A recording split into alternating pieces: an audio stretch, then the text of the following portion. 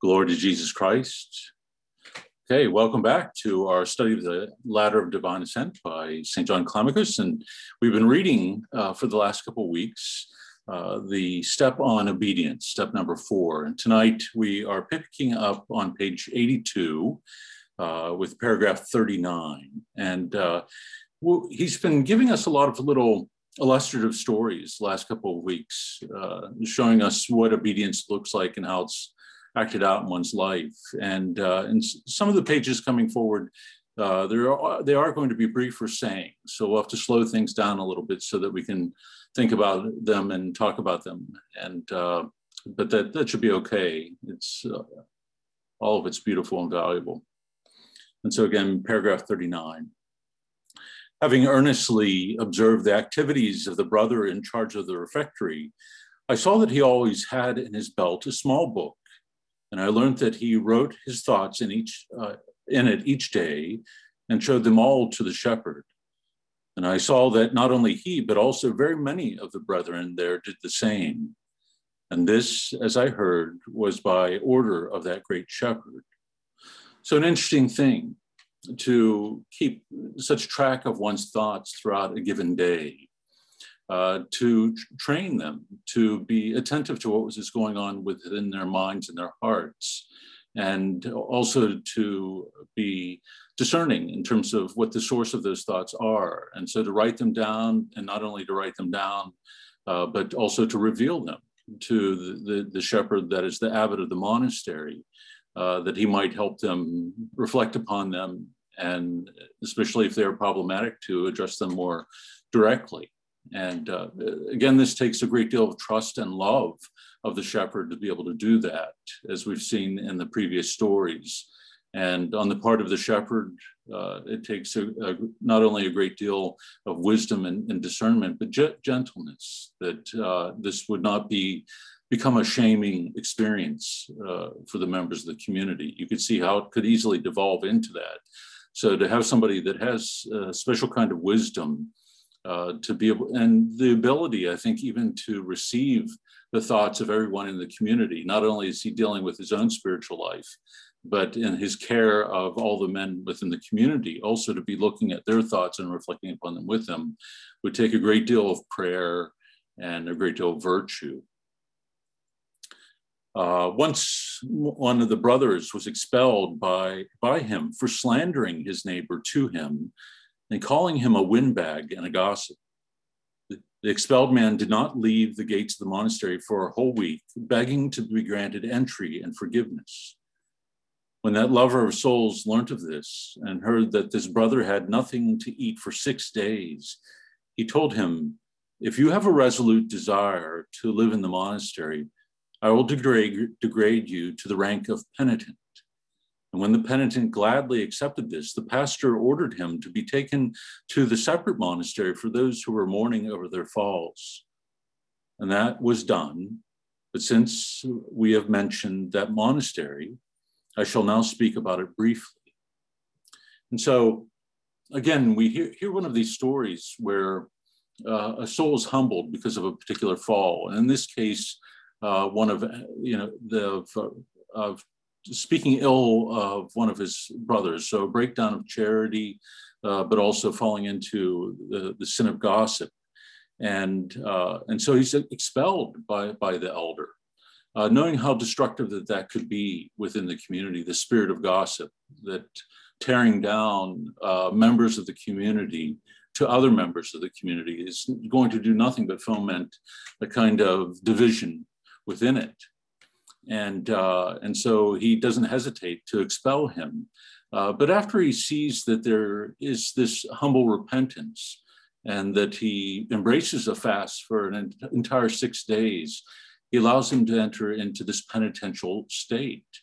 And again, we have to keep in our minds firmly that they saw repentance and the penances given to them as things that were not punishment, but healing, and meant to be healing. And it becomes important for us to understand this, especially when we hear about this monastery that was a little bit further away from the main monastery that was called the prison. And so we have to have that firmly in mind, that this, wasn't an abusive kind of situation. And I once read Thomas Merton's commentary on this section of John Climacus, and I've always disagreed with it, because he said, in looking at it, and it really comes up in the step on penitence, where he goes into great detail about the life of the monks there. He said that he saw only, great psychological illness and neuroses there within this place called the prison. So deep was the spirit of repentance and penitence that they had embraced. And most of them had broken their vows in some form or another, not simply falling into a particular sin like this monk, but really had sinned grievously. And so they enter into what was literally a penitentiary, a place of deep reform, where the stillness, the silence, the unceasing prayer was really embraced and watched over carefully by a monk who had a particular wisdom in the guidance of those who had fallen, as we'll hear about.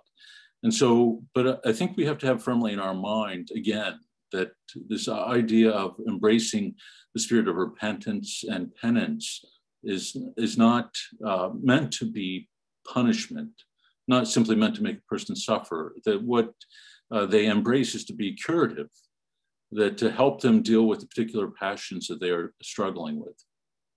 Okay. So in 41, he begins to describe this additional monastery. At a distance of a mile from the great monastery was a place called the prison, deprived of every comfort. There neither smoke nor wine nor oil in the food, nor anything else could ever be seen, but only bread and light vegetables. Here the pastor shut up without permission to go out those who fell into sin after entering the brotherhood, and not all together, but each in a separate and special cell, or at most in pairs. And he kept them there until the Lord gave assurance of the amendment of each one. Over them he placed the subprior, a great man called Isaac, who required of those entrusted to him almost unceasing prayer. And to prevent despondency, they had a large quantity of palm leaves. Such is the life, such is the role, such is the conduct of those who truly seek the face of the God of Jacob. And so they enter into a place of great simplicity. And so they aren't surrounded by any of the comforts, even that one would find in a monastery of this time. So one could only imagine what it must have been like. And a state of regular fasting, but deep fasting, almost what we would hear described within the great fast of Lent. And so no use of oil, no meat, only bread and light vegetables. And so a very rigorous fast, unceasing prayer that would be watched over by this elder Isaac. So to keep their minds and their hearts focused upon God, and not to allow them to sort of wander, not out of the monastery, but not out of their hearts either. And to aid them in this, he also gives them a certain physical labor to keep their minds focused and not study so much as a kind of work that was more of a manual nature that would allow them to maintain this unceasing prayer. And so we hear that they are given a large amount of palm leaves that they would often make mats out of, and then these would be sold to help provide for the needs of the monastery. And so such is the life and the role, he says, of those who have to embrace this deeply penitential life, of the only healing, and especially for the deeper wounds, comes from Christ himself, and giving oneself over to him as completely as one can. And monks often looked at penance and penitential seasons in a different way than we do. I think I've mentioned in some of the past groups that in the role of Saint Benedict, the word joy is mentioned there about Lent more than any other part of the role. And it's because of the deepening of the spiritual life and the penitential life that for the monk, this should be the greatest and most joyful of seasons, because there's a deepening of that intimacy with the Lord in and through the deepening of the spiritual practices. And so they didn't look at the disciplines of the penitential seasons as simply something to be endured, but something that would refine and perfect their asceticism. And the fruit of that then would be growth in virtue, but also an experience of the joy of the kingdom, joy in Christ. And so in order to lead them out of and first through the sorrow of their compunction and contrition to the joy of the kingdom, they are immersed in this penitential life in a very deep way. And so it's like a prolonged Lent until the abbot would determine if true healing had taken place. And in the monk described in the previous paragraph, he sees the beginning of that spirit of repentance and that beginning of healing through the rigorous fast that he imposes on himself and the fact that he prostrates himself at the gate of the monastery. So he sees within him at least the possibility of healing, and by entering into then this special penitential monastery. Okay. Any questions or comments so far? I know this might be a little bit jarring. Okay, any thoughts? Yes, Carol. I'm sorry, I can't type that quickly. All I wanted to say is that it reminds me a lot of Isidore, who was placed in the position of having to stay outside of the gate. And initially, one would think that that was such an undesirable position. And he felt the same way. And yet, in time, he came to see the fruit of it and the value of it. Right. That's right. That, you know, if initially he believes that he's being punished in this terrible way, and then, you know, not long after that, you know, he sees himself worthy of that punishment, but eventually it gives way to a kind of freedom, that he begins to develop the spirit of humility, and his ability to look upon the other monks begins to change. In fact, when he's going to be freed from that penance, if I remember correctly, he asks to be able to remain within it at the gate of the monastery, asking for the prayers of every monk that went in and out. And so again, I think we gain a sense of how, again, the monks looked at the penitential life. And I think when our embrace of the ascetical life becomes episodic, or our embrace of certain religious practices, such as fasting, is too episodic, then we can lose that sense of it being a source of joy, that there can be a freedom, a humbling of the mind and the body that then leads us into deeper prayer, that brings a kind of stillness to the heart. Or even what is mentioned here in terms of the manual labor, that there is something about that. And, you know, Ren, why don't we go to you? You have a comment, and I anticipate what maybe you're going to say, but go ahead. Okay. Ren writes, I really appreciate that he mentions the manual labor. Wow. Even in this small paragraph about the prison, helpful to remember that during a time of repentance, of fasting and deep prayer, the fathers themselves recommended some kind of small work to help the heart along and allow the stillness to come. Making prayer ropes works great too. That's right. And it's interesting, you know, one of the modern elders says, you know, that we should all learn to make a prayer rope.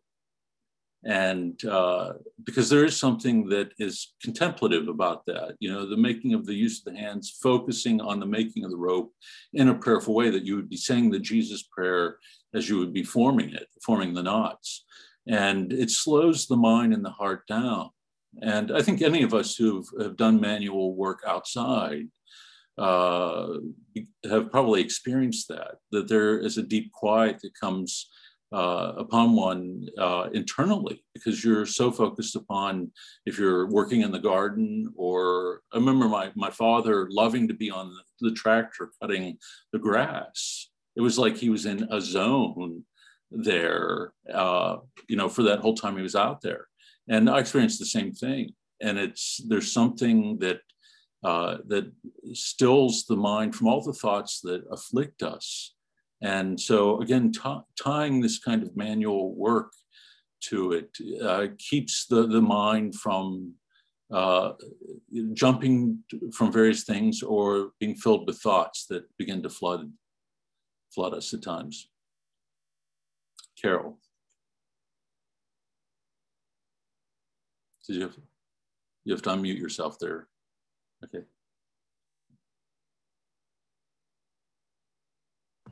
Sorry. The only thing that I wanted to add is that it makes me think about the different circumstances in which we sometimes find ourselves, because how often has someone found themselves in a circumstance that may feel out of their control or extremely undesirable, almost like a prison, and maybe don't see a way out, or there's no immediate way out. And yet in those very circumstances, these people were able to find everything. Mm-hmm. And how often we seek to escape that very, prison. Right. That's a good point. And, the fathers often, and referring to scripture in this, but often referred to affliction and bearing affliction, that a humbled and broken heart is something that God does not scorn. And sometimes the translation is crushed heart. Mm-hmm. And often the circumstances of our day-to-day life. I'm reading a little book by St. Ignatius Bryankunov. I think that's how you say his last name. It's on hope, but he's a great saint and great writer, but also one who suffered with illness, chronic illness, mm-hmm. throughout the course of his life. And that eventually made it very difficult for him to engage people in the way that he desired, or to write.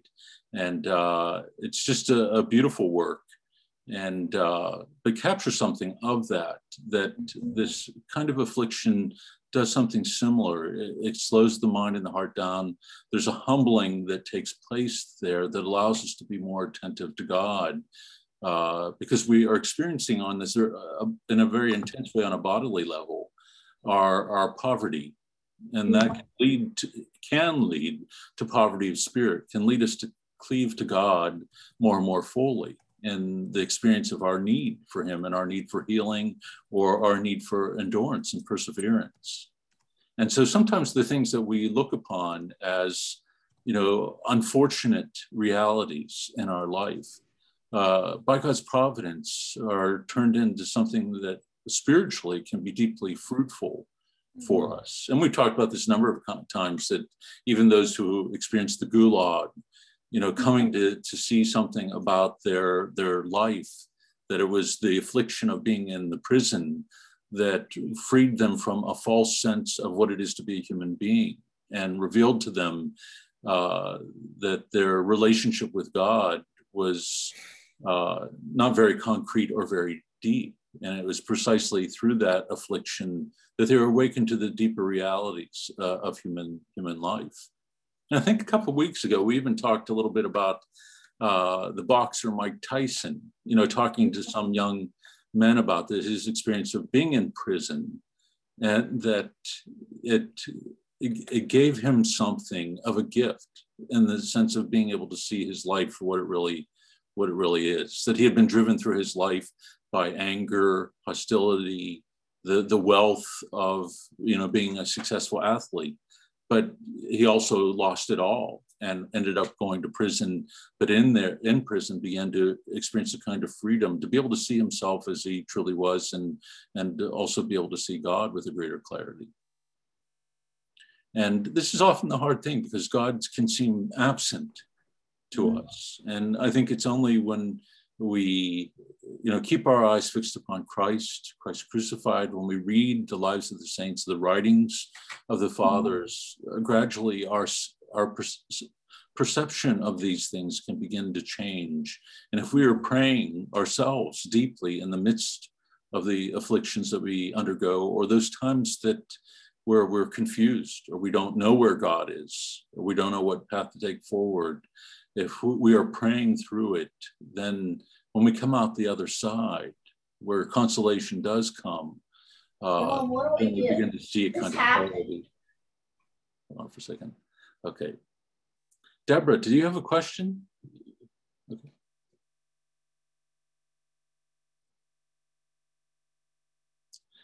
I need to make a mind switch, heart switch, to think of the penitential seasons as a joyful, hold on for a second, a joyful time that I get to do, not drudgery obligation. Benedictine spirituality shows that work is a prayer. I don't know why my hand icon keeps disappearing. Okay, yes, you're right that I think, again, we can see it as drudgery. And I think going back again to how the monks even looked at their daily work as their obedience, that they are fulfilling something in the sight of God and for the community that bears fruit for them on a spiritual level, that they're not just simply doing this work to produce something, that the manner in which they do it, what is within their minds and their hearts, shapes the value of it.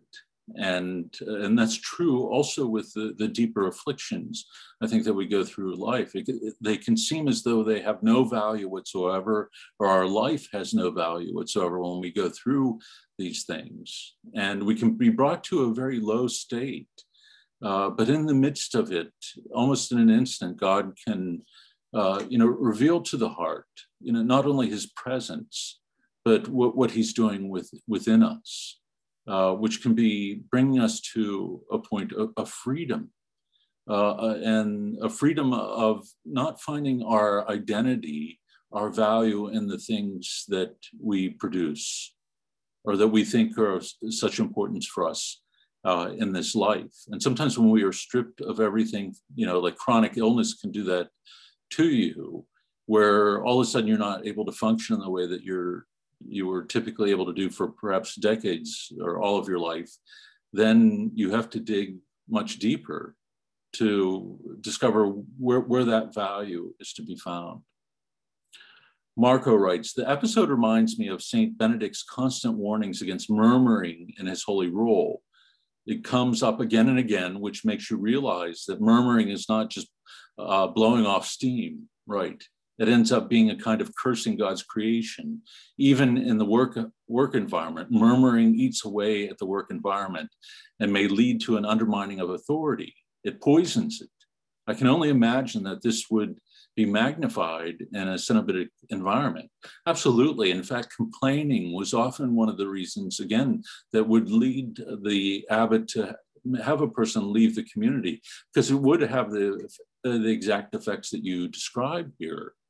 And St. Philip Neri was similar, with melancholy or a complaining spirit, that it can become toxic for the community as a whole. And so he would say, melancholy, melancholy, you have no place in my house. That lacking that joyful spirit that reflects a deep trust in the Lord and trust in his providence. If that is lacking, then this complaining or murmuring spirit can take over, and it can really shift the focus of an entire community. And I like how you put it here, that it becomes, in a way, a cursing of God's creation. And we do often think of it as blowing off steam, as you say here, that we are sort of getting something off of our mind and to free ourselves from it. But it often doesn't free us from anything. If anything, it gets that psychological ball rolling. We begin to view our life and life in the community as a burden. And once that ball begins to roll, it not only drags us along, but others as well. And it jades the view of everyone in the community. So the life of obedience then becomes something that's oppressive rather than liberating and leading to a greater freedom. It's a great point. Venting. Yes, that's the word I was thinking for. Thank you, Deborah. Okay. Any other thoughts? Or we'll move on here. Okay. Let's see. Number 42. To admire the labors of the saints is good, to emulate them wins salvation. But to wish suddenly to imitate their life in every point is unreasonable and impossible. So it's, that we are meant to emulate the saints and the path that they walk, the virtues that they seek, the practices that they embrace in order to overcome the passions and to grow in virtue. But we have to enter into this with a profound spirit of humility, that even though John writes about this ladder of divine ascent, he wants people to understand that one cannot expect to leap up the ladder in one great stride. That when we seek to do so, that we're more than likely to fall, and to fall many times, and to realize that we have to be focused on the moment and on the particular passions that we are struggling with, overcoming them, and forming the virtues that are most necessary for bringing healing, but also allowing us to progress along the ascetical path. So even though a small saying, I think this is an important one, because often we can become very frustrated, and we can look at progress as the way that we look at it in the world, and think that we should be making this noticeable progress in the spiritual life. And again, we have to trust in the providence of God. Often he will allow us to experience our poverty, allow us to experience ongoing temptation, and in order to maintain something that's far more important, a spirit of humility. And as we hear with Paul, he allowed him to endure this affliction, this thorn in the side, because it was precisely through that weakness that Paul began to experience the power of God's grace in his life. And so that's true for us as well. And so we don't want to look at the spiritual life simply as this steady line or linear progress for us. Oftentimes we will, have to circle around, I think, the virtues or the passions that we're struggling with, to see them for what they are, and also to detach ourselves from the things that lead us to the passion, and develop a love for the virtues and a love for the particular spiritual practices that guide us to them. And so to love prayer, to love fasting, to love vigils, we have to change the things that we find most valuable and that bring us the most joy in our life. Anthony, is scrupulosity really an interior carping at oneself and lack of trust in God? It does steal the moment from a person, and it is a form of complaining, and it is a spirit of fear. On one level, yes, that there can be an element of pride in it. Certainly in thinking that one's sin is greater than what God can free us from, or that what God can forgive. But more often than not, it can be rooted in sort of a obsessive, compulsive kind of ruminating on one's sin, and whether or not it has been forgiven, or whether or not one has confessed it fully enough. And so it can be a really powerful cross, terrible cross for many people, that it prevents them from experiencing the mercy of God, and trusting that despite those faults, even if we have those faults every day, that great joy is brought to God whenever we turn back to him. So even if we were to fall every single day, Climacus will tell us that that there's, our guardian angel, he says, looks upon us with great joy. And in this, he echoes Christ himself, who says that when one sinner repents, all of heaven rejoices. Or at one point, he says, all the angels of heaven rejoice over the repentant soul. And so, for a priest or for one who is, those who are struggling with scrupulosity under their care, there has to be a kind of gentleness, a willingness to look at is going on in the mind and heart there, but to gently guide them along a path to a greater trust in the mercy of God and perseverance. And, that they would experience a kind of gentleness and mercy in the confessor himself in order that they might then be able to look upon God in the same way. Often I found that it's rooted in experiences of authority figures that perhaps were very harsh, and that image can often be projected onto God, where it's hard to believe that God is merciful or could look upon such failings, with a tenderness. Daniel. Sorry, I can't type fast enough, but okay. Just had a quick comment on this that, that it made me think about Saint Therese of Lisieux. She said something along the lines of like,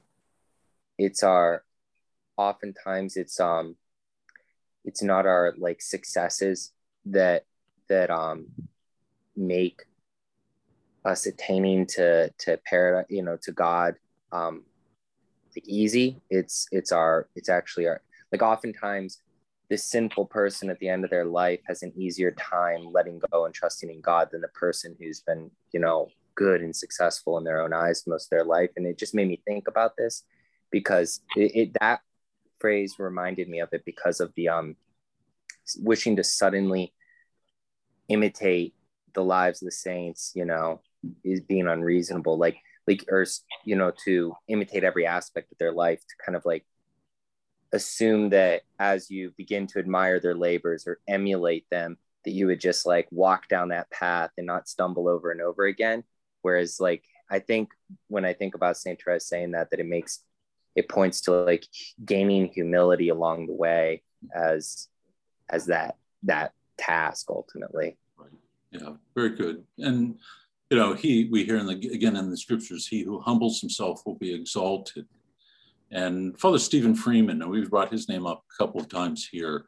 He's an Orthodox priest, but a great writer, and he has a blog site and where he offers these reflections about once a week. They're superb if you ever have a chance to read them. But he reminds us that it's in and through our sin that we are brought to salvation. Often, and Newman often had this view of things too, that we make our way to heaven backwards. We take one step forward and two steps back, and we recognize our poverty in our sin, in our weakness, and in turning to God, humbling ourselves before him, then know his mercy, but also his grace that is transformative for us. So long as we hold on to the illusion, and this is what's important to remember with the embrace of the ascetical life, so long as we embrace the illusion that we can somehow climb up that mountain of virtue or climb up that ladder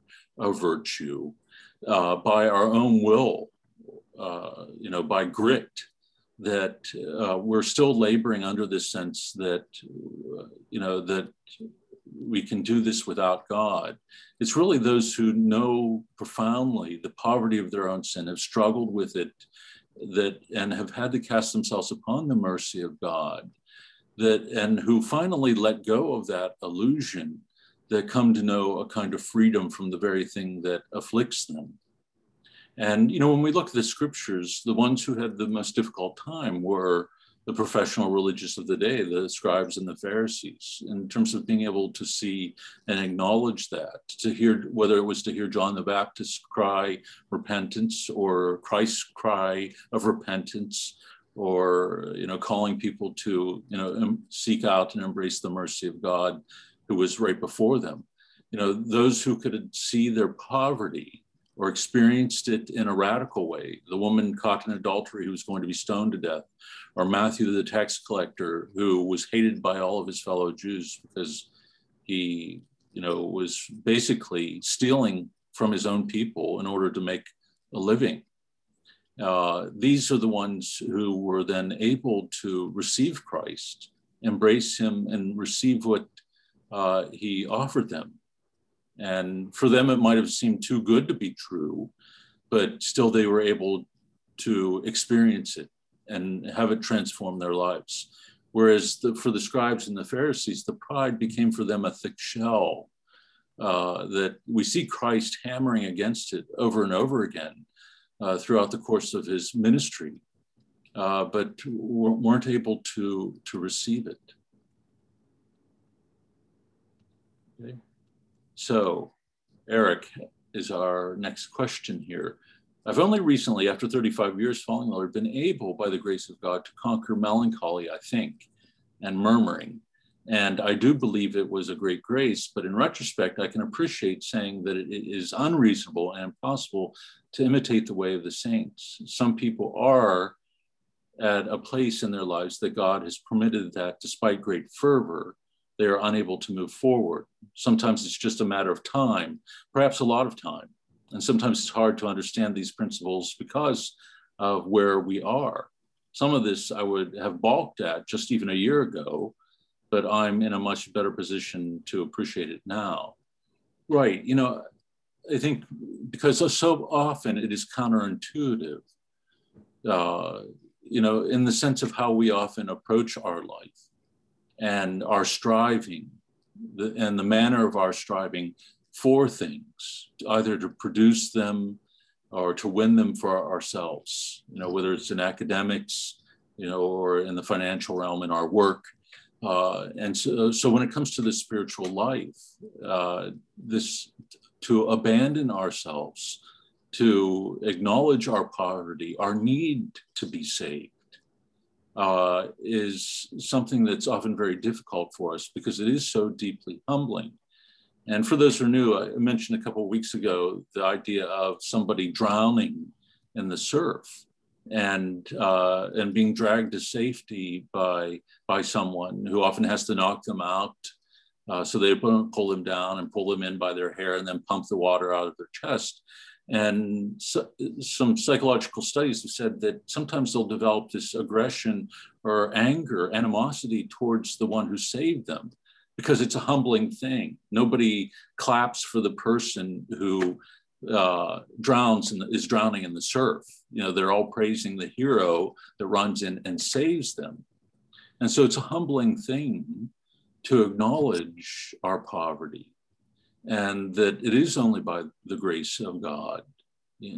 Even all of our striving within the ascetical life or discipline in prayer, whatever it might be, all of that begins and ends with God.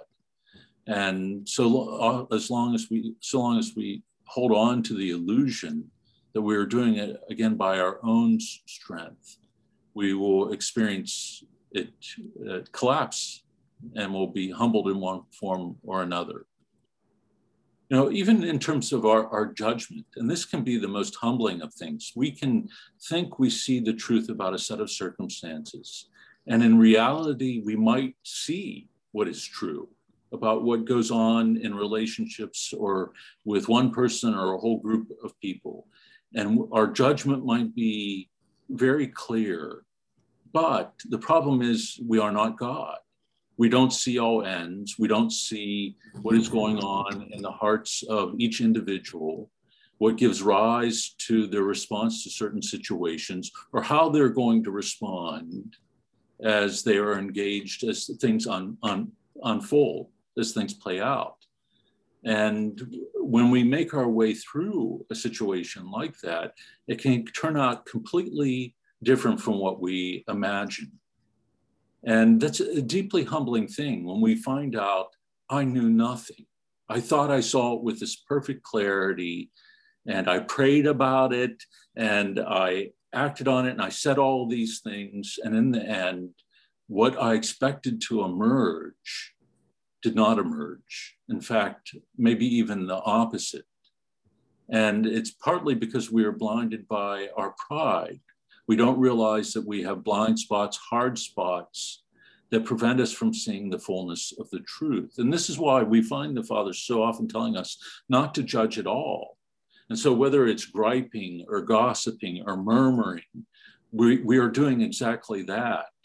You know, we are placing ourselves in the position of God as judges of what is true, rather than allowing things to unfold in God's time and trusting in his providence. We want to force the situation, control and calculate and form the circumstances in such a way that they turn out in the way that we desire. Therese of Lisieux said, love does not calculate. Well, we calculate about just about everything, about what we're going to say to this person or that person in order that it might be received in the best possible way, that we often lack a kind of genuineness there and simply being who we are and saying yes when we mean yes and no when we mean no. Carol. And then Ren, I see your question there. When shall we be convinced that our miserableness makes us strong against God? When shall we take cognizance of the fact that to plunge ourselves into our nothingness is the assured means to attract God? Martinez, right, a great writer. And that's right, our nothingness is our assured means to attract the gaze of God. And so, I think the language of the saints is so often confusing to us. We hear John of the Cross, use the word nada, nothing, and hear saints talk of their nothingness. This Benedictine nun, Mathilde de Bar, some of her writings just being translated from the French now. It's superb if you ever have a chance to get any of her works, but she talks about this in nothingness that takes place within our life, that we realize that outside of God, that we are nothing, that he's the one who's created us, the source of our being. And when we embrace that reality, then we come to see and discover our true identity, that it's rooted in him and him alone. And it's there, again, that we begin to experience a kind of freedom, joy, healing in our life. And we, stop seeking to protect ourselves in this calculating way from others. And the world teaches us to do that. We will turn inward to protect ourselves on an emotional level, even from those who are the closest to us, because we don't want to be hurt. To love is to be vulnerable, and to be vulnerable is to be capable of suffering and experiencing that love not being returned to us. And that's something that we often fear. Ren wrote, honestly, it's just so funny and absurd. Imagining a group of people on the beach applauding someone who just nearly drowned. And yet the moment that analogy is applied to the spiritual life, I realize that is exactly what I want. You mean to be applauded or to drown and then be applauded?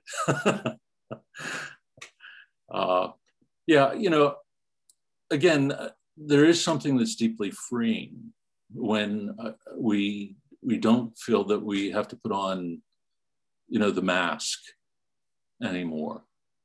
And I think when we get older, sometimes that can happen on a natural level. George Burns, does anybody remember him? The old, person in the movies. He got to a certain age. He said, I'm so old now, I have no elders, so I don't have to respect them. That he could pretty much say what he wanted and not have to screen anything. And certainly we don't want to be guided by that alone, but a kind of freedom there to say what is within our heart and to be who we are without worrying how we're going to be judged by others. And to live as a Christian in the world, I think this becomes an essential quality that we have to have, that, we become transparent in every way in order that people might see Christ. Often the mask that we put on or the posturing that we embrace, I think prevents us from bearing witness to Christ at all. And so often this is why the church is rejected. They're not rejecting Christ, they're rejecting this distorted image that we often present of him. Okay.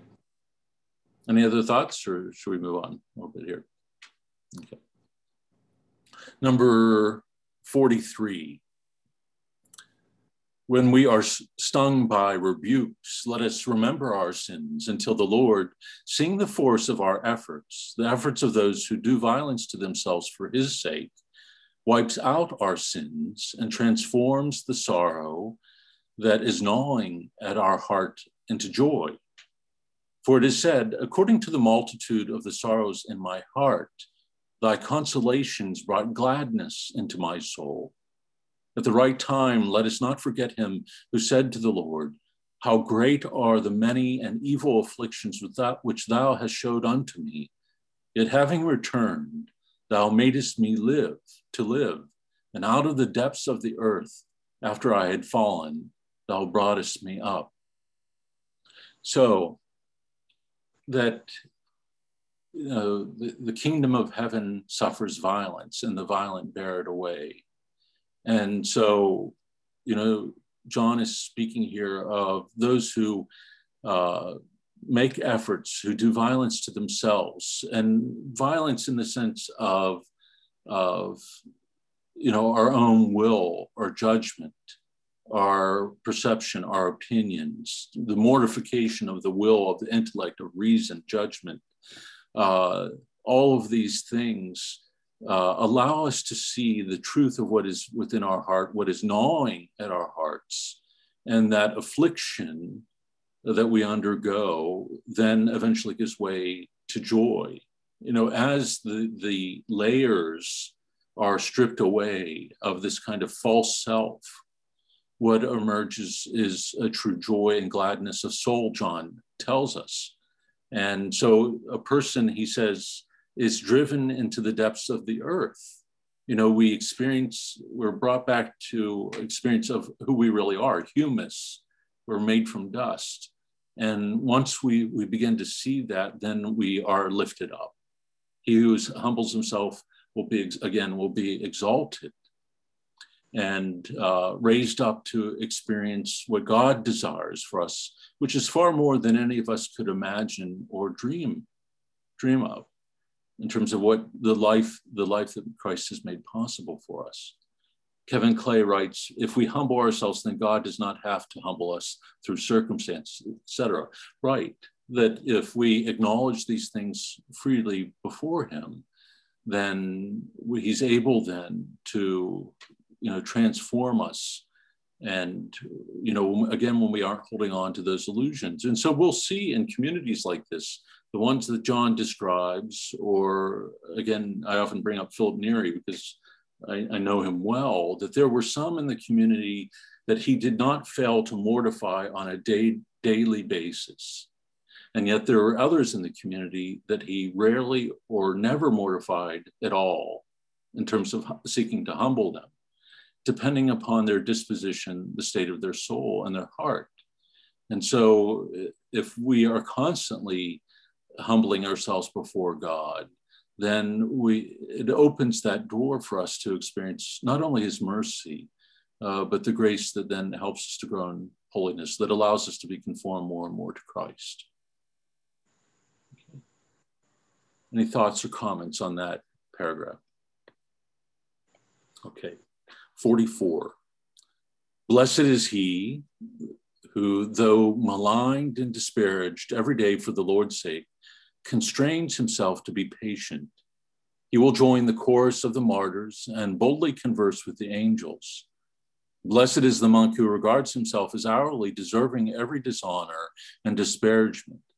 Blessed is he who mortifies his will to the end and leaves the care of himself to his director and the Lord, for he will be placed at the right hand of the crucified. He who will not accept a reproof, just or unjust, renounces his own salvation, but he who accepts it with an effort, or even without an effort, will soon receive the remission of his sins. So again, all of these things, I think, are jarring to our sensibilities, to be disparaged every day, and then even to see ourselves as worthy of dishonor. The thought that was going through my mind was the servants who, fulfill their duty, and, they are to say, we are unworthy servants. We've only done what we should have done. We've only done what is our duty. that simply by fulfilling and embracing the life that Christ has called us to doesn't bring us praise. That in the scriptures we hear, even the just man sins 7 times a day perfectly, that, perhaps not aware of it, falls short of the love that and the mercy that we are called to. And so our attitude, our constant attitude and disposition is to be that of humility.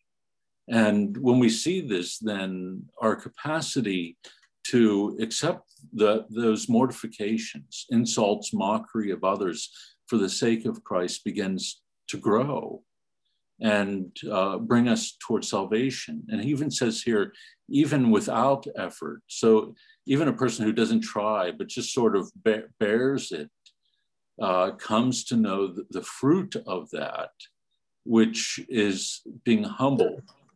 And the path to that might be a very rocky one, and it might actually be through deep humiliations where we are maligned, as it says in the first line, that, where a falsehood is put forward against us and we are humiliated for it. When we're able to accept that and not be moved to anger, where we are guided by meekness, where the love of Christ shapes that and frees it, that we don't strike back in anger, but are able to receive it. And in receiving it, we receive it like the crucified Lord on the cross. That, this is what Christ does not do. He does not respond, taking an eye for an eye or giving back to others, what they have given to him, but he takes it all upon himself. And, all of our sin and the mockery that it is in and of itself, and all of our poverty he takes upon himself and gives us only love. This is the standard for us. And so we have to let go of the standards that we often create for ourselves, no matter how they might be. You remember Peter saying, how often should I forgive my brother, Lord? As many as 7 times. He thinks that he's, going, to the furthest limits there of mercy and charity. I know many of you have heard this before, but in the Old Testament, we hear it said, if somebody sins against you once, you forgive them. If they sin against you a second time, you forgive them. Third time, forgive them. If they sin against you a 4th time, you do not forgive them. And it's like the 3 strikes and you're out rule. And so what Peter's doing is he's doubling that and adding 1 to that, trying to show the Lord, yes, I get what you're saying here. So, am I to forgive my brother as many times as that? And the Lord says to him, no, I say to you 70 times 7. So an infinite number, basically, he's telling Peter, or might as well have been telling Peter, is often as you're to forgive another. That is, your forgiveness is to know no bounds. And so that kind of destroys and dismantles all of our standards. And when we are willing to allow that to happen is, I think, when spiritual growth can take place. Because I think we all reach that point where we say, that's the line, that's it. I've had it, no further. And I'm not going to take any more. And I'm not saying here that, that there aren't relationships that are toxic or destructive or harmful, but in terms of forgiveness or in terms of charity, that we can often limit things for ourselves rather than, again, conforming ourselves to the mind of Christ. There's always something that's going to balk about that, resist, cry out from the heart. This is unjust. Sort of, again, like the workers in the scriptures who start at the beginning of the day and work all day long and then are given the same reward as those who come at the 11th hour.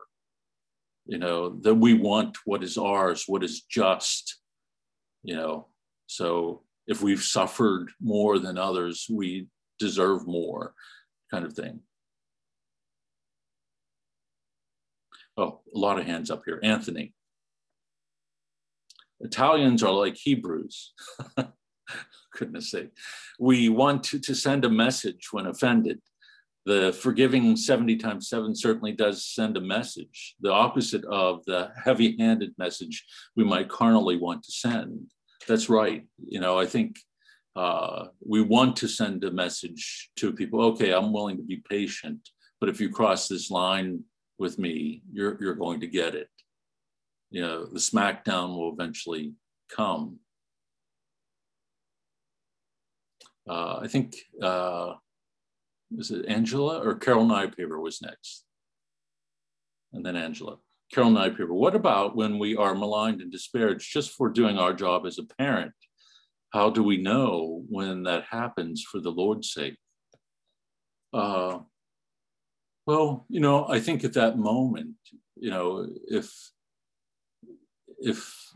God is our Father, loving Father, and is maligned and disparaged, constantly, I think parents are going to experience that in a very powerful way. They love unconditionally, and have poured themselves out, sacrificed, so many things for their children in their life. And often that love is not requited. And it can be the most painful thing to endure that. And to endure that for the very ones who do not return that love. To be able to say with Christ, Father, forgive them, for they do not know what they do. And so I think we know when that happens for the Lord's sake. I think every time it happens, I think it's simply hard for us to be able to say that, and requires, this great resting upon the grace of God to do it. We can't do it alone. It's only by the grace of God that, and by what we receive in the Holy Eucharist in particular, that we're able to make that cry our own. Still, we aren't Stoics, so we feel that that sword pierces us and allows us to taste its metal, just like Mary. A sword pierces through our hearts often when we suffer like and with the Lord. And so when we embrace all these things for his sake, even the rejection of children or our family members, then it's then that we are most conformed to him. Angela Finnegan. I have a different translation to the rest of you, but mine talks about when we restrain ourselves for the Lord's sake, that we're in the company of martyrs, and refusing to do so is renouncing our salvation. But I think that this business of dying to self is a martyrdom of sorts. And I think whenever I'm in a situation of taking that 1 down, 2 down, 3 down position, I just have to think of the martyrs in the tradition to be able to realize that this isn't as hard as I think it is. So I just wanted to make that comment. Right. And it's part of our language too, I think clarifies it. Mortification.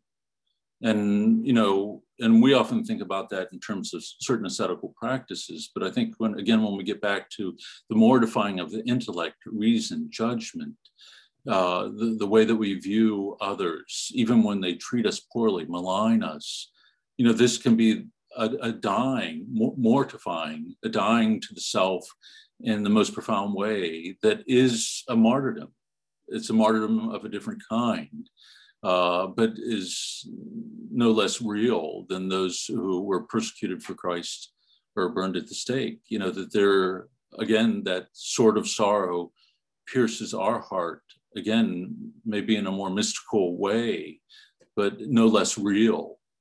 And I think where we find hope in this is, again, in and through what God has given us in Christ, in particular through the Eucharist, that we don't experience this in isolation.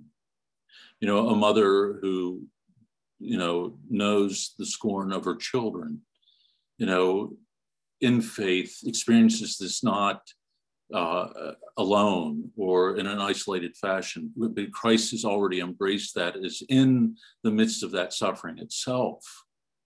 And so it's not wrong and it's not blasphemous, I think, to see ourselves stretched out with Christ upon the cross, because in reality, that is the truth. We become one with him in this most radical way, in and through our reception of the Holy Eucharist, and also in our participation in his redemptive work. So much so that Paul says we make up for what is lacking in the sufferings of Christ. It's our participation in that cross and through our sufferings that we participate also within the redemption of the world.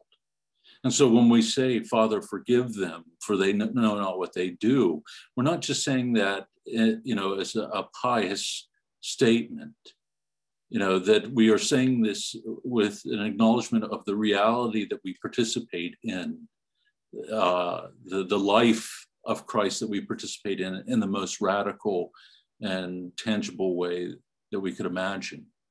That the cross should never and is never an abstract reality for us. And in a similar way, we should not come forward to receive the Holy Eucharist unless it's our intent to embrace that love, that cruciform love, you know, that allows itself to be broken and poured out for others, unless we're desire to allow ourselves to be conformed to it and to offer it to others. Because when we receive it, we say, amen, so be it. So let this be done. Let me become Eucharist. Let me be broken and poured out in love for others in the way that Christ is. And so, you know, Chrysostom says, you know, there should be a kind of fear and trembling at one point in our life that we have about receiving Holy Communion, if we really have faith and see it for what it really is. And he says that not to drive us away from receiving the Holy Eucharist, but that we would understand the radical significance to our own amen to receiving it, that we are entering into the life of Christ in every facet, in order that we might also share in the fullness of that life throughout eternity. Ashley and then Ren. Well, Art had a little thought there, and then accepting our cross is the beginning of death to self. It is the Via Dolorosa that leads to our complete destruction. Yes, dying to self in order to rise with Christ. Okay, Ashley, I think people of today misunderstand forgiveness versus reconciliation. We should always forgive and hope for reconciliation, but I think people want reconciliation first and hold out on their forgiveness as if they are seeking satisfaction, and forgiving as the reason to offer it. I'm not sure I have this fully thought out yet, but it is interesting to me how fervently people will hold on to their anger in regards to failure in leadership, failure in friends, sites, offenses, etc. Anger is a big thing, and I've been trying to understand it. I know fear of suffering is present behind this and may actually be the main motive behind these resentments and harsh opinions. But long-lasting anger seems useless and a detriment to the interior life. Right, because it is something that I think poisons us, and then becomes the obstacle to that forgiveness, whereas the forgiveness then, you know, frees us from that anger that then tears us apart over time, and then becomes a barrier to any kind of reconciliation, because we continue to see everything through our anger and through our wounds. And I think the forgiveness that is offered then allows us to see the person for who they are. And sometimes, you know, we hear the saints say that when someone sins against us, who we should be angry at are the demons that tempt them to this action. And that we should look upon others in compassion when they fall into particular sin. And that's a very difficult thing to do, again, to be able to look upon other who maligns us or treats us harshly or treats us poorly, who rejects us, and yet to be able to say, they really don't know what they are doing, or that they are afflicted or in a kind of bondage themselves, that I have to pray for them that they might be freed from. And perhaps that's where forgiveness begins, our acknowledgement of that and our willingness to pray for the healing of the other. Ren Witter. Did you put yours up there? Okay. That second to last sentence is very hard, that being unable to accept even an unjust reproof is a renunciation of one's salvation. Yet it reminds me of something else one of the fathers said, I don't remember who, that if you are unjustly reproved for something, you should accept the reproof as deserved, because undoubtedly you have committed many sins for which you were not reproved. Right. And yeah, it is a hard saying, that, salvation for us is not something that is abstract, that it's been made manifest to us in the most concrete way, in and through the self-emptying of the incarnation itself, Christ taking upon himself our flesh, this downward mobility on our behalf, humbling himself, taking on the form of a slave, a servant, and ultimately emptying himself completely upon the cross, and even having the strongest desire to do that, that, oh, how I wish, it was already burning, that the fire of his love would be let loose upon the cross. And again, that's very hard for us to wrap our minds around, but this is what salvation is for us. This is how salvation has manifested itself to us. And I think this is why so many people walked away when he offered his teaching about the Holy Eucharist. When he tells them, unless you eat my body and drink my blood, you have no life in you. For my flesh is real food, my blood is real drink. And half of them walk away. And I think in our minds, we think, oh, they didn't get it. They didn't understand what he was saying.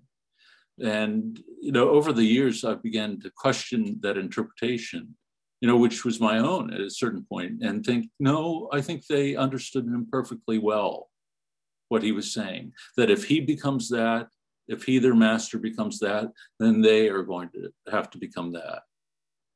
And Thomas, he acknowledges, and, he's often seen as this weakling, doubter, lacking faith, but he actually had this incredible courage. And then, when Christ sets his face to Jerusalem, Thomas says, let us go to die with him. And he might have not known what that death would bring about, but there was this willingness to follow Christ, to the end. No, of course, all of them, abandoned and fled, but eventually, were able to come back to embrace it. But we have this tendency, again, to turn salvation into this thing in the past, an historical event in the past, rather than this present reality, and that is present to us in the most radical way. It permeates our very life in every facet of our life is touched by it. And that's, I think, why then we can have this saying that when we move away from that, when we reject that, it is our turning away from that path of salvation and what brought us salvation. It is like those group of disciples who walk away at the teaching of the Eucharist. We're saying, this is not for me. This is not what I want or I'm willing to embrace. And I think it's said to us in the same way that Christ says things within the scripture, not mere hyperbole, but is speaking the truth in a way that, again, we might have no illusions about the life that we are called to. It asks everything from us, but it promises everything to us. And Christ would want us to understand and see both things, that we're offered all the fullness of life in Christ. But what is asked from us is that we would hold nothing back of our love from him. Any other thoughts? Carol, and then we'll wrap it up here. This seems to rely very heavily on deep faith and trust in God's providence, and while all that happens, all that happens is coming directly from the hand of God as God's will for our sanctification. It requires great setting aside of our own judgment, yet enables one to remain at peace in all circumstances.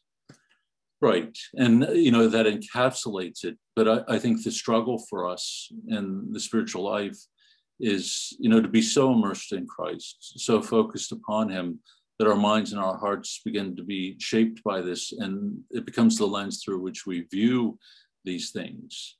And again, it's by entering now into that life that we begin to experience something of that peace of the kingdom, an invincible peace, an invincible joy, not that we create for ourselves or create in our own minds, but is given to us by living in this radical intimacy with Christ.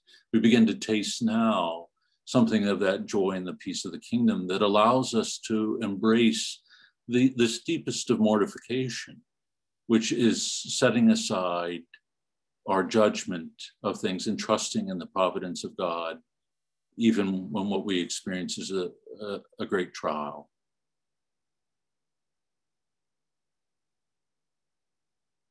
When we read about obedience, we always have to read it through, again the lens of Christ. In the sense that obedience brings freedom. And so his food is to do the Father's will. His greatest desire, his greatest hunger is to be obedient, even unto death, in order that we might come to know freedom from our sins, but also the fullness of life. So it's obedience, binding ourselves to Christ in this way and to his will is what brings us true freedom.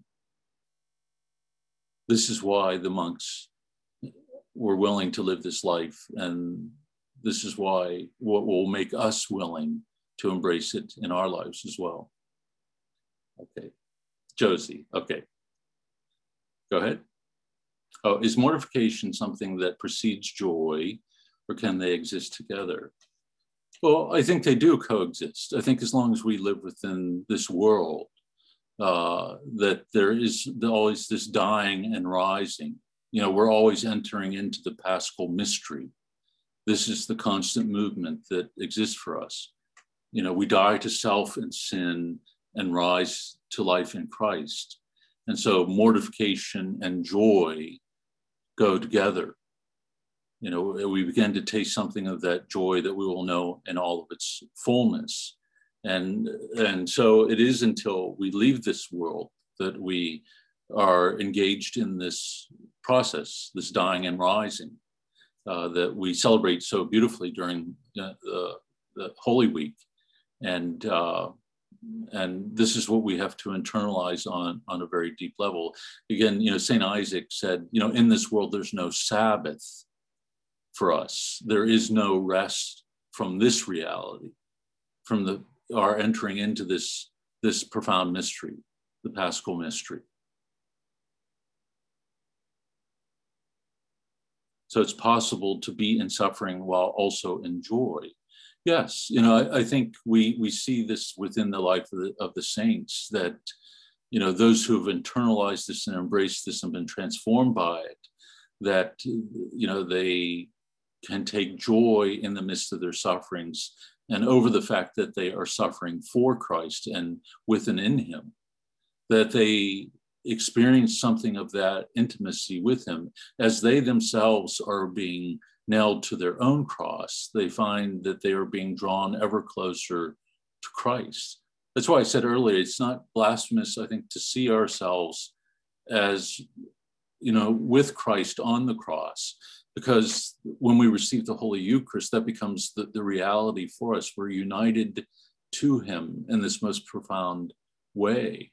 And so that is what brings joy. that we're made one with him and experience a deep, deep intimacy with him. And this is why, you hear from some of the saints these strange thoughts, that when there is a lack of a cross in their life, they begin to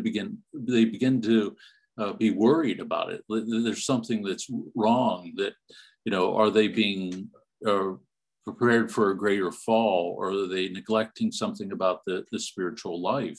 Because it is such a profound part of that mystery that we are drawn into, this dying and rising. And so if this fundamental element of it is missing, is when they begin to get worried. Are they being neglectful, lazy, or are they resting in the things of this world? Have they taken their eyes off of Christ in some way?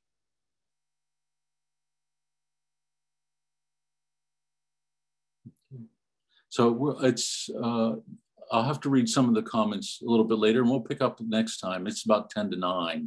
So I don't want to wear everybody out with this. I'm sort of worn out by it. And so you can send me all of your hate mail later. A lot of this is, I understand, it's really challenging. It takes us right to the heart of the gospel. And again, I think that's what we find in the Desert Fathers. That was, again, their spiritual reading, what shaped and formed their minds and their hearts. And so when we delve deeply like this, I think it takes us right to the heart of the gospel. And in this profound way too, it comes alive for us. And I think it can sort of pull us out of our comfort zone, if you will. Okay. So when we close there for this evening, as always, with our Father, in the name of the Father, the Son, and the Holy Spirit. Amen. Our Father, who art in heaven, hallowed be thy name. Thy kingdom come, thy will be done, on earth as it is in heaven. Give us this day our daily bread, and forgive us our trespasses as we forgive those who trespass against us. And lead us not into temptation, but deliver us from evil. Amen. Amen. The Lord be with you. And Almighty God bless you, the Father, the Son, and the Holy Spirit. Amen. Amen. Thanks be to God. Thank you. Thank you, everyone. Have a wonderful night. Wonderful comments. God bless you. Pray for Thank me. you so much. Thank Pray you. for me. Thank you very much. Still waiting. Absolutely. Pray that the assignment comes through. So have a great week, everybody. Father. Always a joy to see you. Good to see you. Great. Night, Mom. There you go. We can stop now. We can leave now. Take care, everybody. Bye-bye.